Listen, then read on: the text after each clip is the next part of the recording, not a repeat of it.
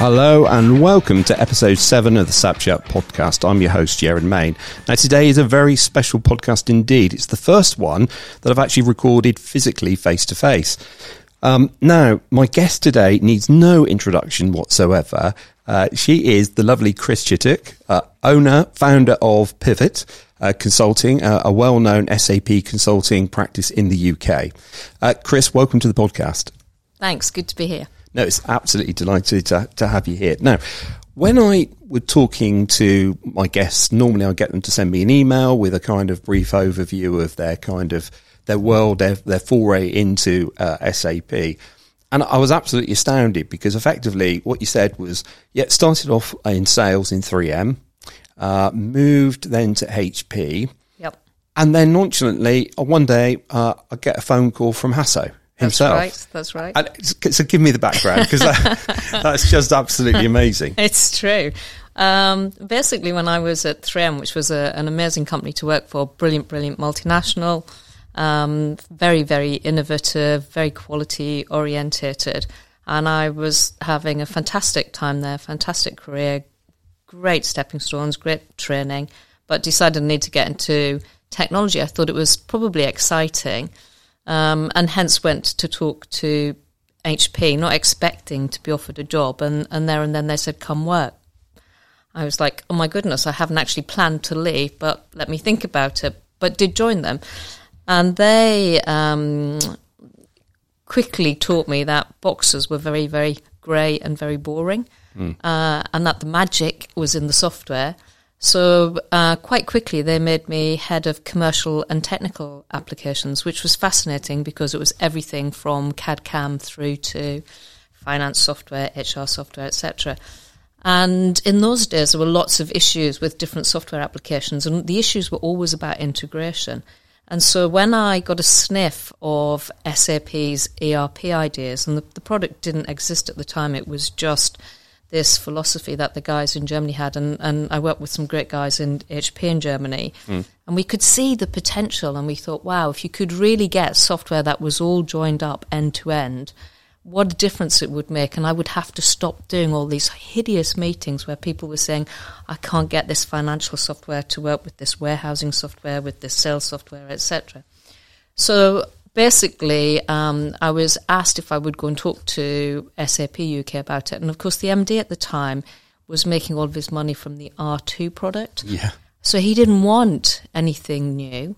Because I'd come from 3M originally. Everything was new, invented in the last 3 years, innovation, quality, all of that.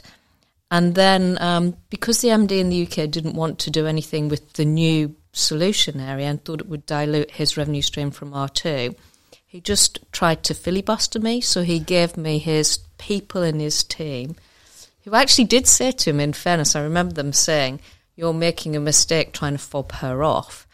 And then I was back in the office, and of course I was working with all the biggest software vendors, and just literally, as I said, Hasso rang me, and I didn't answer the phone, someone else answered, and they just shouted across the floor, Chris, there's a bloke called Hasso on the phone from Germany for you. Excellent. They didn't know who he was. No one did at the time, really. So I took the call, and he said, what's happening? And I said, well, nothing, because your guys are just filibustering me. Yep. I can't work with people if they're not interested in actually making the magic happen. And so pretty much straight away, he rang them. The next thing, we were then organising the launch of R3 into the UK market. The MD was a really nice guy, but not an innovative. He was a very traditional sort of old-fashioned type of chap. And he said, the launch will be a failure. We said, okay, it doesn't matter, we'll organise it. So I organised it with a brilliant events manager from HP and a brilliant young lady from SAP who wasn't marketing, wasn't events, but she was determined to help. Yep. And of course, we organised the launch, and it was so oversubscribed, we had to do the presentations 2 days in a row. Wow. So instead of just doing one set of launch presentations, we ended up doing 2. And what was fascinating and we didn't expect was that all the big multinationals were the guys who came. We thought at the time it would be the SME market that would be interested. Yep. But actually the multinationals were really switched on, and they came to see, to hear, And their thinking was, we'll test this by putting it in some of our subsidiaries first. Right. And so it was a brilliant, brilliant approach. Yeah. Absolutely fantastic. But on the day, what was also really funny was Hasso was supposed to be speaking. And my events manager came to me and she said, one of the speakers hasn't arrived. They've sent someone else. You can imagine. Yeah. No. I can fear. You're just about to stand up with the UK MD. We had the guys from Coopers and Lybrand in those days wanted to present about business process re-engineering was the big topic, horizontal processes, all that. Fantastic topics, fantastic audience. And one of your keynotes isn't there. He'd sent someone called Henning, who I'd never, ever met or spoken to. And I just went over and said, I understand, you're going to speak. Thank you very much. It would have been nice if someone could have let me know sooner than this morning. He said, he's stuck on a boat. And he'd been in some race, yacht race or something. As you do. And of course, I do now understand, having been on boats and not always being able to get messages to people, that sometimes you can get lost at sea. But it was brilliant. Henning was fantastic. And the launch, both days, was a fantastic success. So it was good. And I keep doing it with my children. You have to accept that these are the days where the internet wasn't as prevalent as it is today. Mobile phones weren't as advanced or even prevalent as they are today. Cloud didn't exist except in the sky. So I remember we had a chap from Hewlett-Packard, another great guy who has gone on to amazing things in the industry. And he actually stood up and talked about how computers were going to change and cost so little and everything. But he, at that point, didn't even have any view of the world of cloud. And, of course, now that's all we talk about is cloud, waves. All of these things resonate back to actually probably sustainability and the environment. And, it's all that terminology. Fascinating and such a great story. I haven't got any stories like that, but to say Hasso called me is just great. Hasso, if you're listening, by all means, give me a call. I'll send you my number later. Make my day, make my year. Well, it's great that he's back. And, from my perspective, because if you think about it, I was working for a partner organisation, and that was one of the questions. How come someone who worked for a partner organisation did the launch of R3 ERP into the UK market? Well, then we had that whole phase of, the partners weren't so lovely in the eyes of SAP. But now we're back to that. And if you think about it, the words of then, people like Petra Frenzel then came in to be managing director, very, very partner orientated, and did a fantastic job. And actually the first, I think, 27 programs of work we signed with SAP in the UK were all with Hewlett-Packard, which was incredible. So, when I actually left HP had 80% market share of the SAP space, which is unbelievable because SAP had come from the mainframe IBM environment, and of course HP had come from the client-server CAD, CAM type environment, so very different. Yeah, and I did a search at HP myself, and it was an incredibly important part of their business. It Massive. Really was. Yeah, absolutely. Massive. And the benefits to them as an organisation were great. If I may, I'd like to turn to your business, Pivot, Pivot Consulting. It has a very special place in the SAP market. And we were chatting before the podcast, and I was going to say, trying to find the right word. I mean, it's a unique position, I believe, in that, with all of the big players out there, all of the acquisitions that those big players are making, certainly in the UK, we've seen a number of those organisations being acquired. You have a reputation of running to the fire, not away from it, in terms of, and also on S4 HANA. How on earth did you come to create Pivot? Because I think there's an interesting story behind that as well. Yeah, well, basically, I was actually out of the SAP market for 3 years and doing various things, including some amazing charity work. And actually what happened was two big multinational companies, in essence, their CIOs contacted me and said, there's a gap in the market for a quality SAP partner, we think you should set up a business, obviously because they'd had the experience of working with us previously when we had Diagonal. And it wasn't part of my plan, but, they were very serious conversations. And so I thought, well, I just need to test this. Other companies, organisations were talking to me saying, come join us. And my children, they were school age, so I couldn't leave them and go travelling or anything. And they said, Mum, we can't eat any more fairy cakes. You've got to go back to work. I'm good at making fairy cakes, I'd like to say. But I went and talked to Gartner and a few other people, and they said, yeah, we think there is a gap in the market. And yeah, you should set up. So instantly, we had two multinationals, very big multinational organisations, as clients for us, and all of the work was basically doing some of the new clever portal integration, and even in one instance, we were deploying a commercial and a manufacturing solution that we built, all in standard SAP. And we were deploying that out to something like about 15 different countries. And then it just went on, because what happens is, we built a very specialist team. Everyone is handpicked. All of our team come from industry. Every one of us has actually delivered SAP ourselves in our own businesses. So we've all come from being in the client's shoes. Yep. So we have that empathy. We have that experience. It's a real life experience, and that's how it started. So those two multinationals got bought. The guys that bought them took us with them, and something like we've worked in something like over 70 different countries now delivering SAP. And that's really interesting, because you were just talking there, and I was just sort of a big track record in both small consultancies, end user, and big consultancies as well. And one of the challenges in big consultancies is if you're trying to do something new for the first time, there's a big red flag because it's a risk. Yeah. Okay. But I noticed when you were talking, you were kind of almost saying that with gusto, right? We had this to do. It was brand new. We were trying to work this through. Yeah. Is that something that you're consciously managing as a business? And what's your kind of approach to that then? Definitely. So if you think about, again, back to the days of 3M, they said every problem is an opportunity. And that's the statement and mindset that we take into everything. Every challenge, every risk, how do you do something different, clever, innovative? And now when we look at what we're doing, quite often what we're doing is a first for people. And it can be a first in terms of a new technology.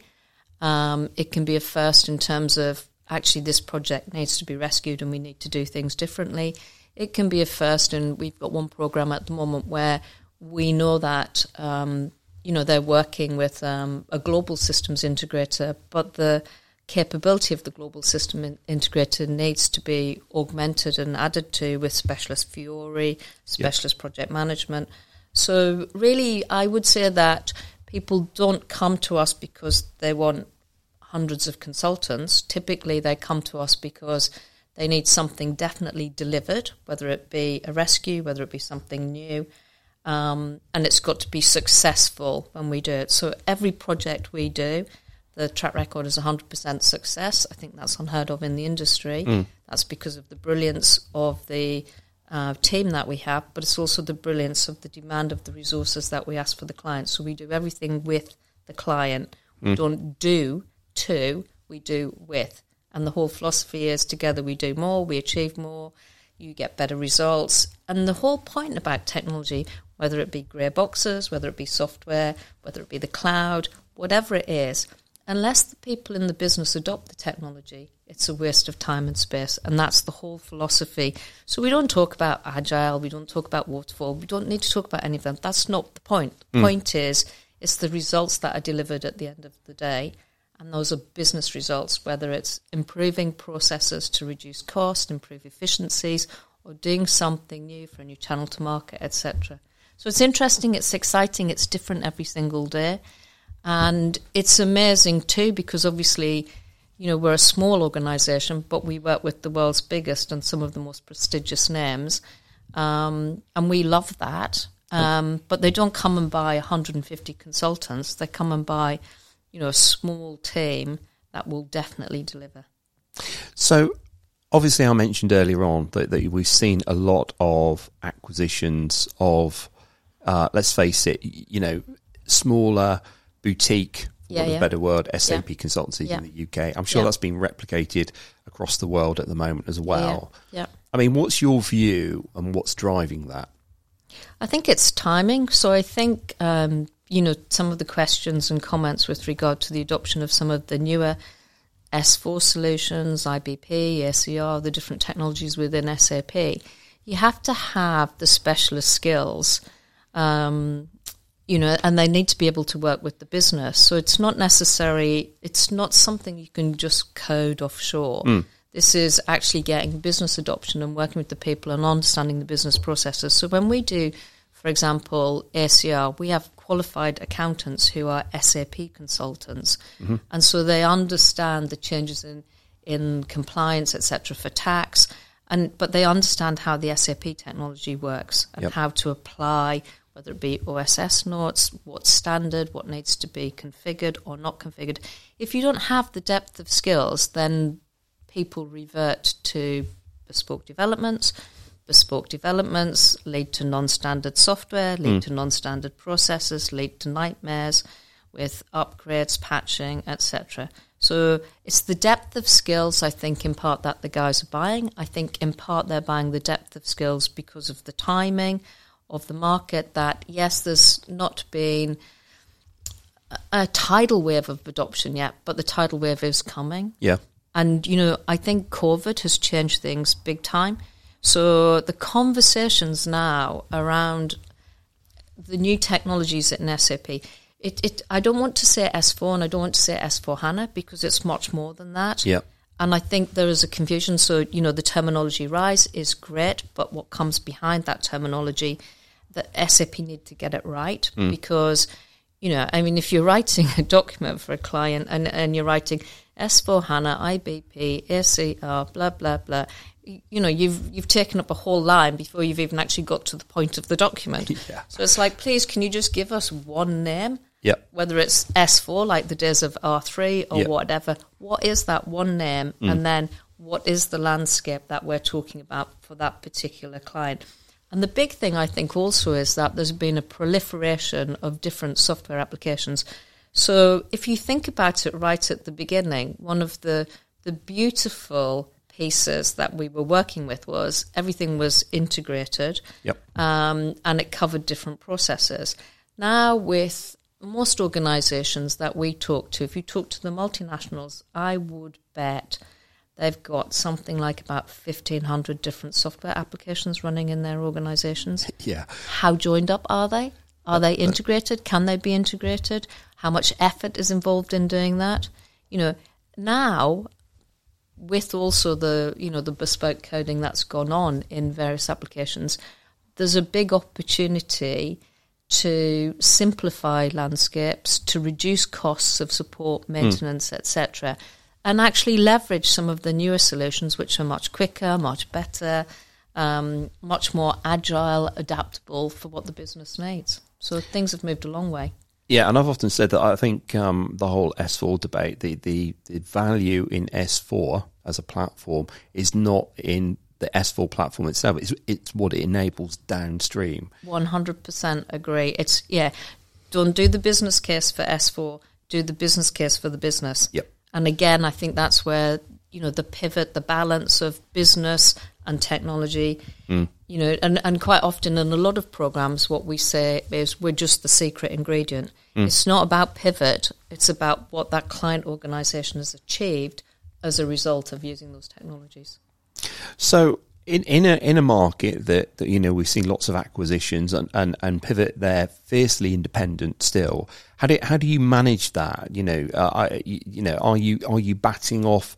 And clearly, you can't talk about sort of sensitive information. But I'm just curious, as an organisation, the focus from you and the sense I'm getting is fiercely independent. The value is that secret sauce that you bring, and that would get destroyed by an acquisition. You can't say that it would get destroyed by an acquisition, but what we can say is we don't need to sell. So why would we sell? Yeah. No, good point. Now, when we talk about the market, the S4 market, we're talking about the kind of the wave coming along, and I'm as guilty as the next person, because I remember speaking to, I think it was Martin Hess over at HP in 2015, maybe 13, saying there's a tsunami coming. Everyone's going to adopt this, and clearly they didn't. Yeah. But I think you and I both agree that is now beginning to happen. Definitely. I mean, what's your view on that and the whole 2027 and where clients are? And you mentioned COVID in the mix. I'm just interested in your take on that at the moment. I think it's really exciting now. I think it's quite complex as well. So one of the things we were saying is there's so many applications in people's landscapes, there's so many options, there's so many approaches, there's so many tools. It's quite difficult to work out what is a best approach. And we joke about, we work on greenfield, we work on bluefield, we work on brownfield. And what I've been saying to one of our clients in particular is you need a pink field. And I think that, when you look and you understand and you see what you can achieve, it's amazing. And that's great, because that's how it felt at the beginning of R3. It's amazing. Yeah. And there's so much. And whether it be because of compliance, whether the tax authorities in every country are much smarter now. Yeah. And let's all pay tax. We should, because it pays for the hospitals, the doctors, the roads, and everything. Whether it be because people want to do e-commerce and direct to consumer, whether it be because you need to be able to do more with your data and think about how much data has been created in the last couple of years, and social media and the impact of that. All of these elements, so many things have changed so much. The potential is just outstanding. And I think at one point before COVID, people were saying, oh, it's a false deadline of you've got to do it by 2025, whenever. And of course, they've moved the deadline. It's 2027. It is complex because there's so many things involved in the journey to S4. But actually, I think if you work with the right people, and I think SAP have done some great things to help people on the journey, if you work with the right people, you can get a sensible, logical journey that best fits you, and it does have to best fit you because everybody has now got a different starting point. It's just about working with the right people and together achieving more. So I said at the very beginning of this that, you, as an organisation, you've got a reputation of running to the fire, not away from it. We were chatting previously about the number of S4 troubled projects that you've been brought in to resolve and take care of. What's your view? Are there common mistakes being made out there that clients could kind of learn from? Or is it just it varies from client to client? I'm just curious on that. The challenges vary from client to client and project to project. But actually, in reality, I would say the mistakes are pretty much the same as they've been all the time. There's no change, really. You've got to have the right skills.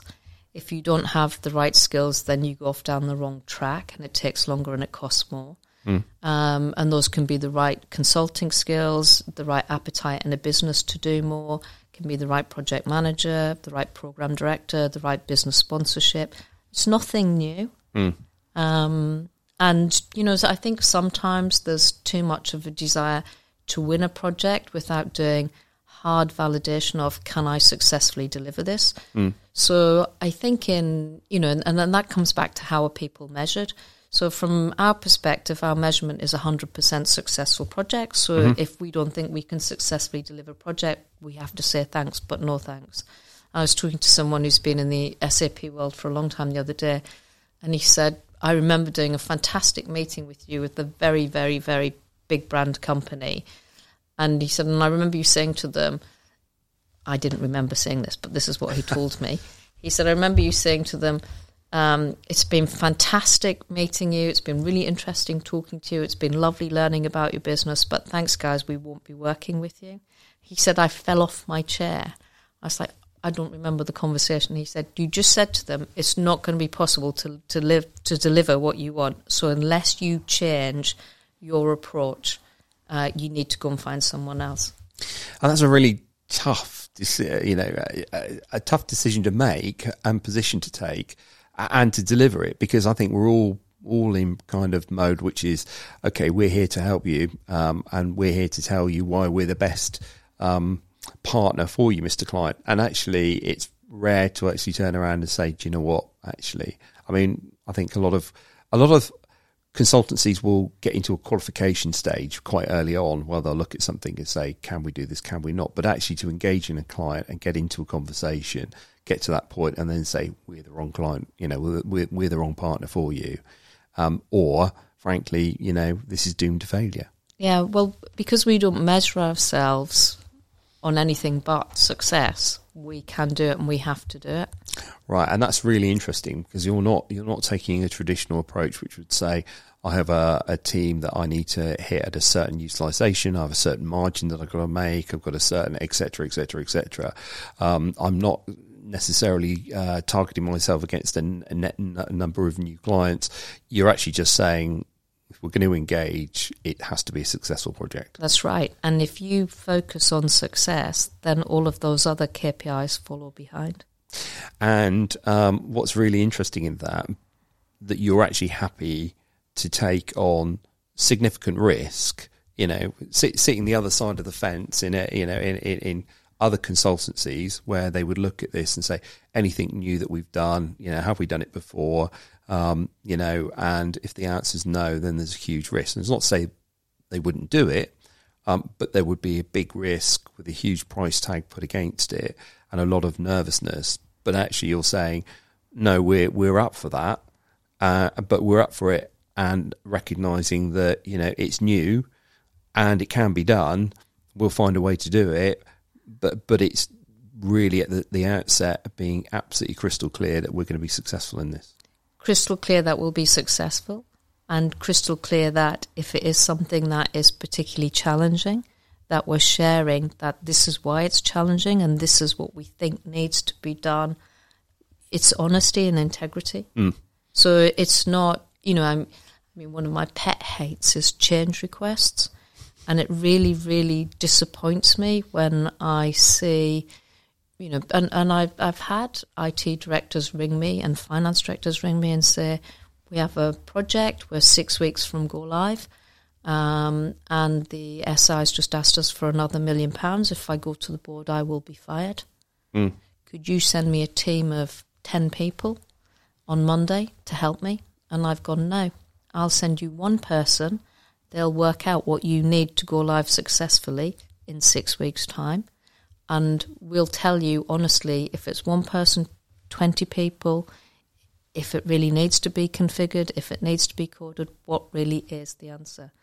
And in that particular instance, it was fantastic. We sent one person in. We said, actually having done a few days of research, looking into the system, looking at what was being recommended and proposed, we said this can be done in 10 days. You don't need 10 consultants. You just need one person who can do these things in 10 days. This is how much it will cost, and we're confident it will work. And then, 6 months down the line to get the phone call from that director saying, I've been promoted in the group and I'm just ringing you to say thank you. That's great. Because it's because of you and that project. And I was like, wow, normally... Yeah. It's not that phone call you get. and also, somebody who cut their teeth in project and program management, do the PMI route, that there is that focus by the other large SIs. And I'm not calling anyone out because they're all the same, and I work for quite a few of them. Yeah. But that mantra is, you are the project program manager, And actually managing a tight scope and change requests are part of de-risking the project, in effect. It's stopping it getting out of control.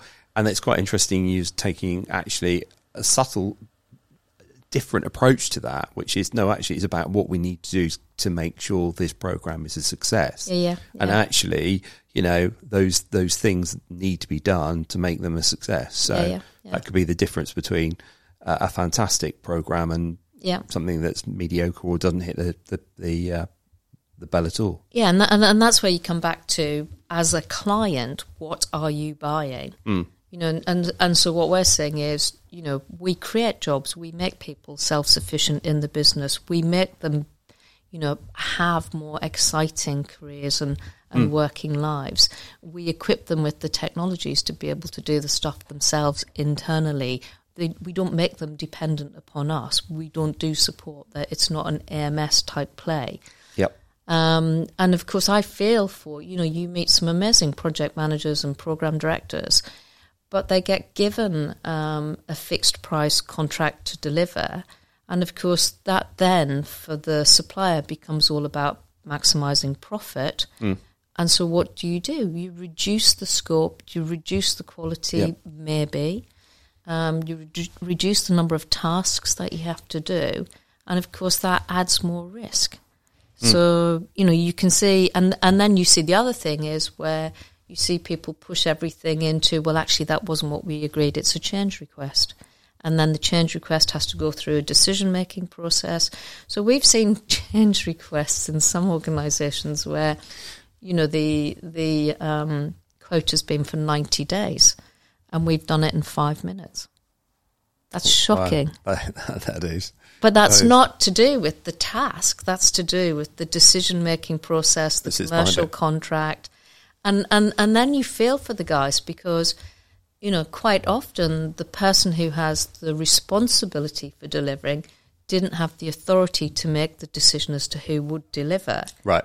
And so then, you're into procurement and being forced down a specific route, which might not be, at the beginning it looks like the most cost-effective route, but that's not always the case at the end.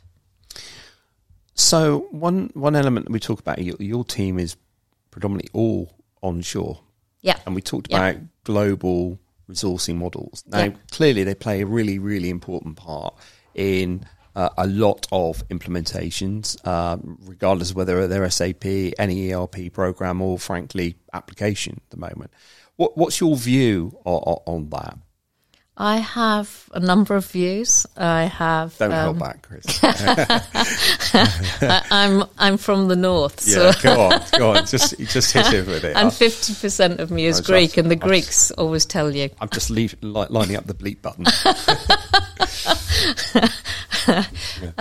In the first instance, I absolutely understand why offshore models came into being, because if you think about how you're measured and if you have big targets to achieve and minimum value projects to achieve, there was a phase where people were doing continuous improvement as opposed to going out and buying a complete new suite of applications and spending millions on licenses and millions on services. So you can understand that, some of the guys said, right, it's time to move to least cost delivery models. So you can understand that. So what do the guys offshore do? What you do is you send them a specification, they send back the results, you QA the specification, they either change, amend, or accept, whichever. But that's the old-fashioned way of doing things. Yep. That's what we did before we had SAP ERP. And the whole point was to save time and money and streamline processes and to configure there and then.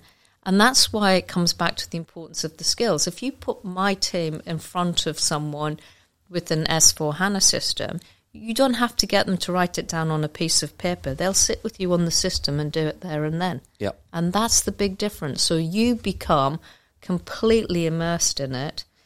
And I would say that in our experience, it just takes time and it costs more if you're shipping everything offshore. The day rate is much cheaper, but actually the time is much longer. And I can relate to that. I mean, I'm going back now. I know it's hard looking at me, Chris, that, but I do remember in my early R3 days as a FICO consultant, sitting in a... You would have sat with the finance team. But I sat with the finance team. We would have a project room. Yeah. So I can remember working at Abacus Lighting. That was one of ours. And, there was a project room that was appended to the main shop floor. Yeah. And we would sit there and we would be configuring and we would be turning around to the MM consultant, the SD consultant, and we talked about it. But because of that, what would happen is that you started off life learning all about FICO, but then before you knew it, you were doing a bit of MM configuring. Yeah. And you were going on those courses. So you actually start to get quite skilled and, those individuals. So there was that inherent value that you built up of being sort of, I wouldn't say multidisciplined in terms of your approach, but you knew enough about how it all hung together. But that's really key now. So if you think about it, why are they buying, the specialist consultancies? Because you're bringing back in the specialism. And what we call them is hybrid consultants or full stack consultants, because they understand all of the processes, they understand the technology, they know what's standard, they know what isn't standard. And if you think about S4HANA and the associated technologies, it's all about back to standardization, back to best practice. Best practice has moved on because things in business and the world have changed, as always. But we're back where we were at the beginning of R3, standardization, best practice. And so, and this is again, this apologies to listeners if this sounds like Reminiscence Street or whatever. But do we sound that old? But one of the criticisms levied at R3 at the time was, I have many clients telling me, best practice for who? Best practice for somebody in Germany. That's not how my business works. So there's a lot of focus about high degree of customization, because what they were trying to do was morph the way they worked and get SAP to morph to that. And actually, where you look today, and I agree, customers are always saying to me that I need to get back to standard as possible, out of the box, vanilla, call it what you will. Yeah. I want to reduce the TCO. The difference today is that because of the advent of the internet, which, let's face it, I know you wouldn't believe it looking at us, but, in the early days, it didn't really exist. Yeah. So how businesses operated, they could do their own thing effectively.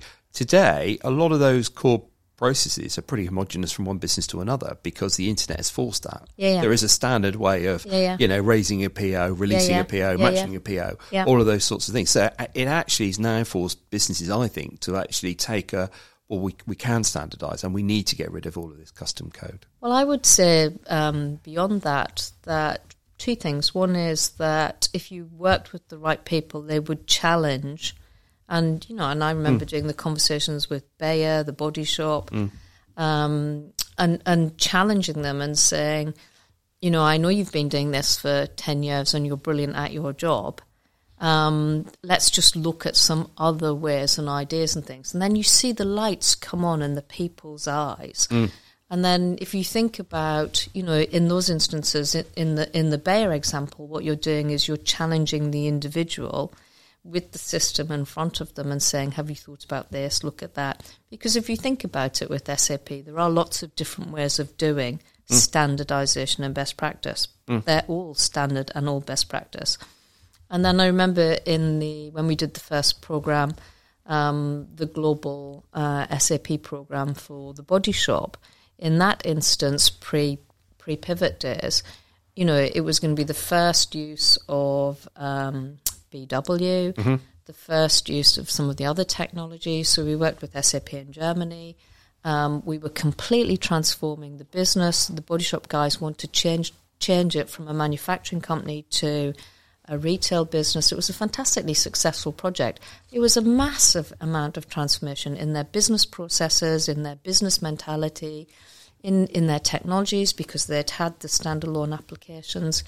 And you could do it. So the business has got to have the appetite to do it. So the two things is make sure you're working with people who have the depth of skills, the hybrid, the full stack, whatever you want to call them, the depth of skills to be able to challenge and do it with you. So you take on board those skills.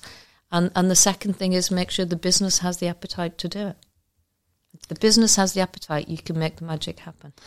And in some respects, if we go back to the conversation we're having a little earlier in terms of S4 being the enabler for these new digital technologies in order for you to do business in a radically different, more efficient, better way, those things haven't really changed from the R3 days, have they? Because customers effectively in the R3 days were coming at it understanding that there was a new capability, a new possibility, but not really being aware of the technology.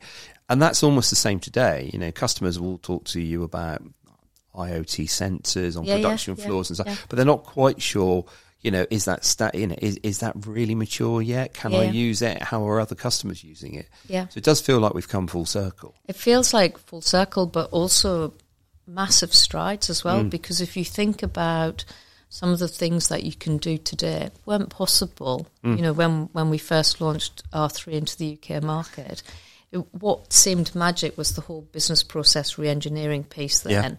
But actually now it's all the other elements, the Internet of everything, the data, the possibilities now, I think are more exciting than ever.